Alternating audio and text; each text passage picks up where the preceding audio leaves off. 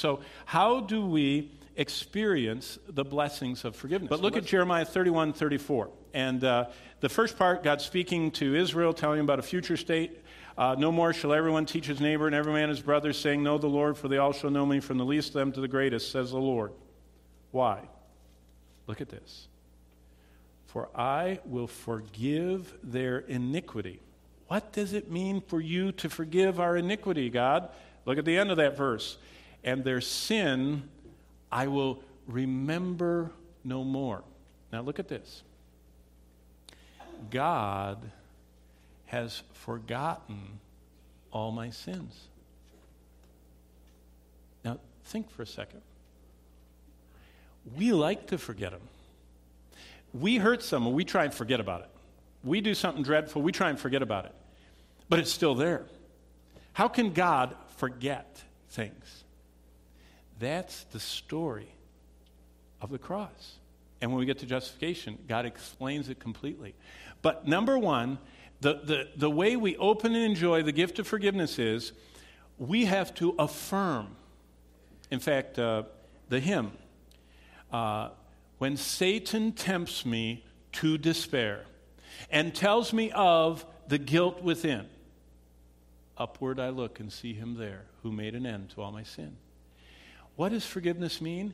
It means when I am reminded of how darkly I've lived, how blindly I've lived, how much I've stumbled in life, I remind myself that through what Jesus Christ did on the cross, God has forgotten. Look back at verse 34, lest you think I'm just making this up. Their sin I will remember no more. To remember no more means forgotten. Now, if you're born again, you can say that over and over and over again.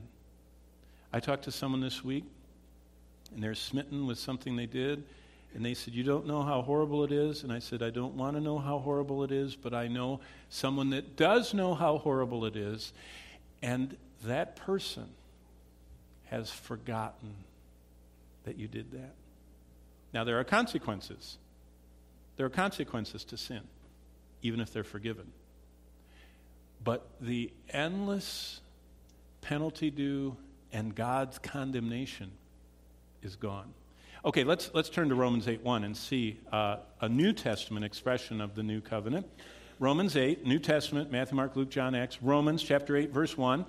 And we're going to see a lot of these are in Romans, and Romans is a key understanding of salvation.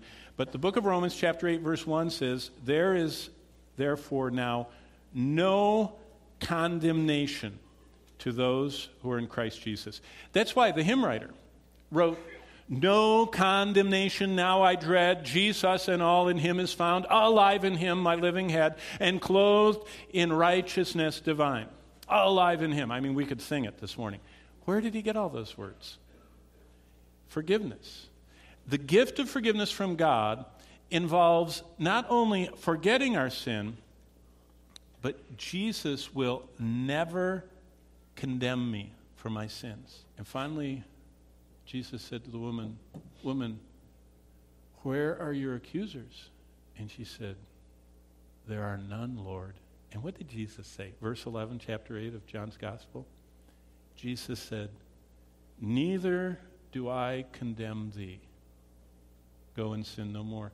That is a beautiful picture of this truth of forgiveness. When Jesus forgives us, he will never condemn me for my sins. Okay? Now, if you don't know that's happened, this would be a good time to make sure.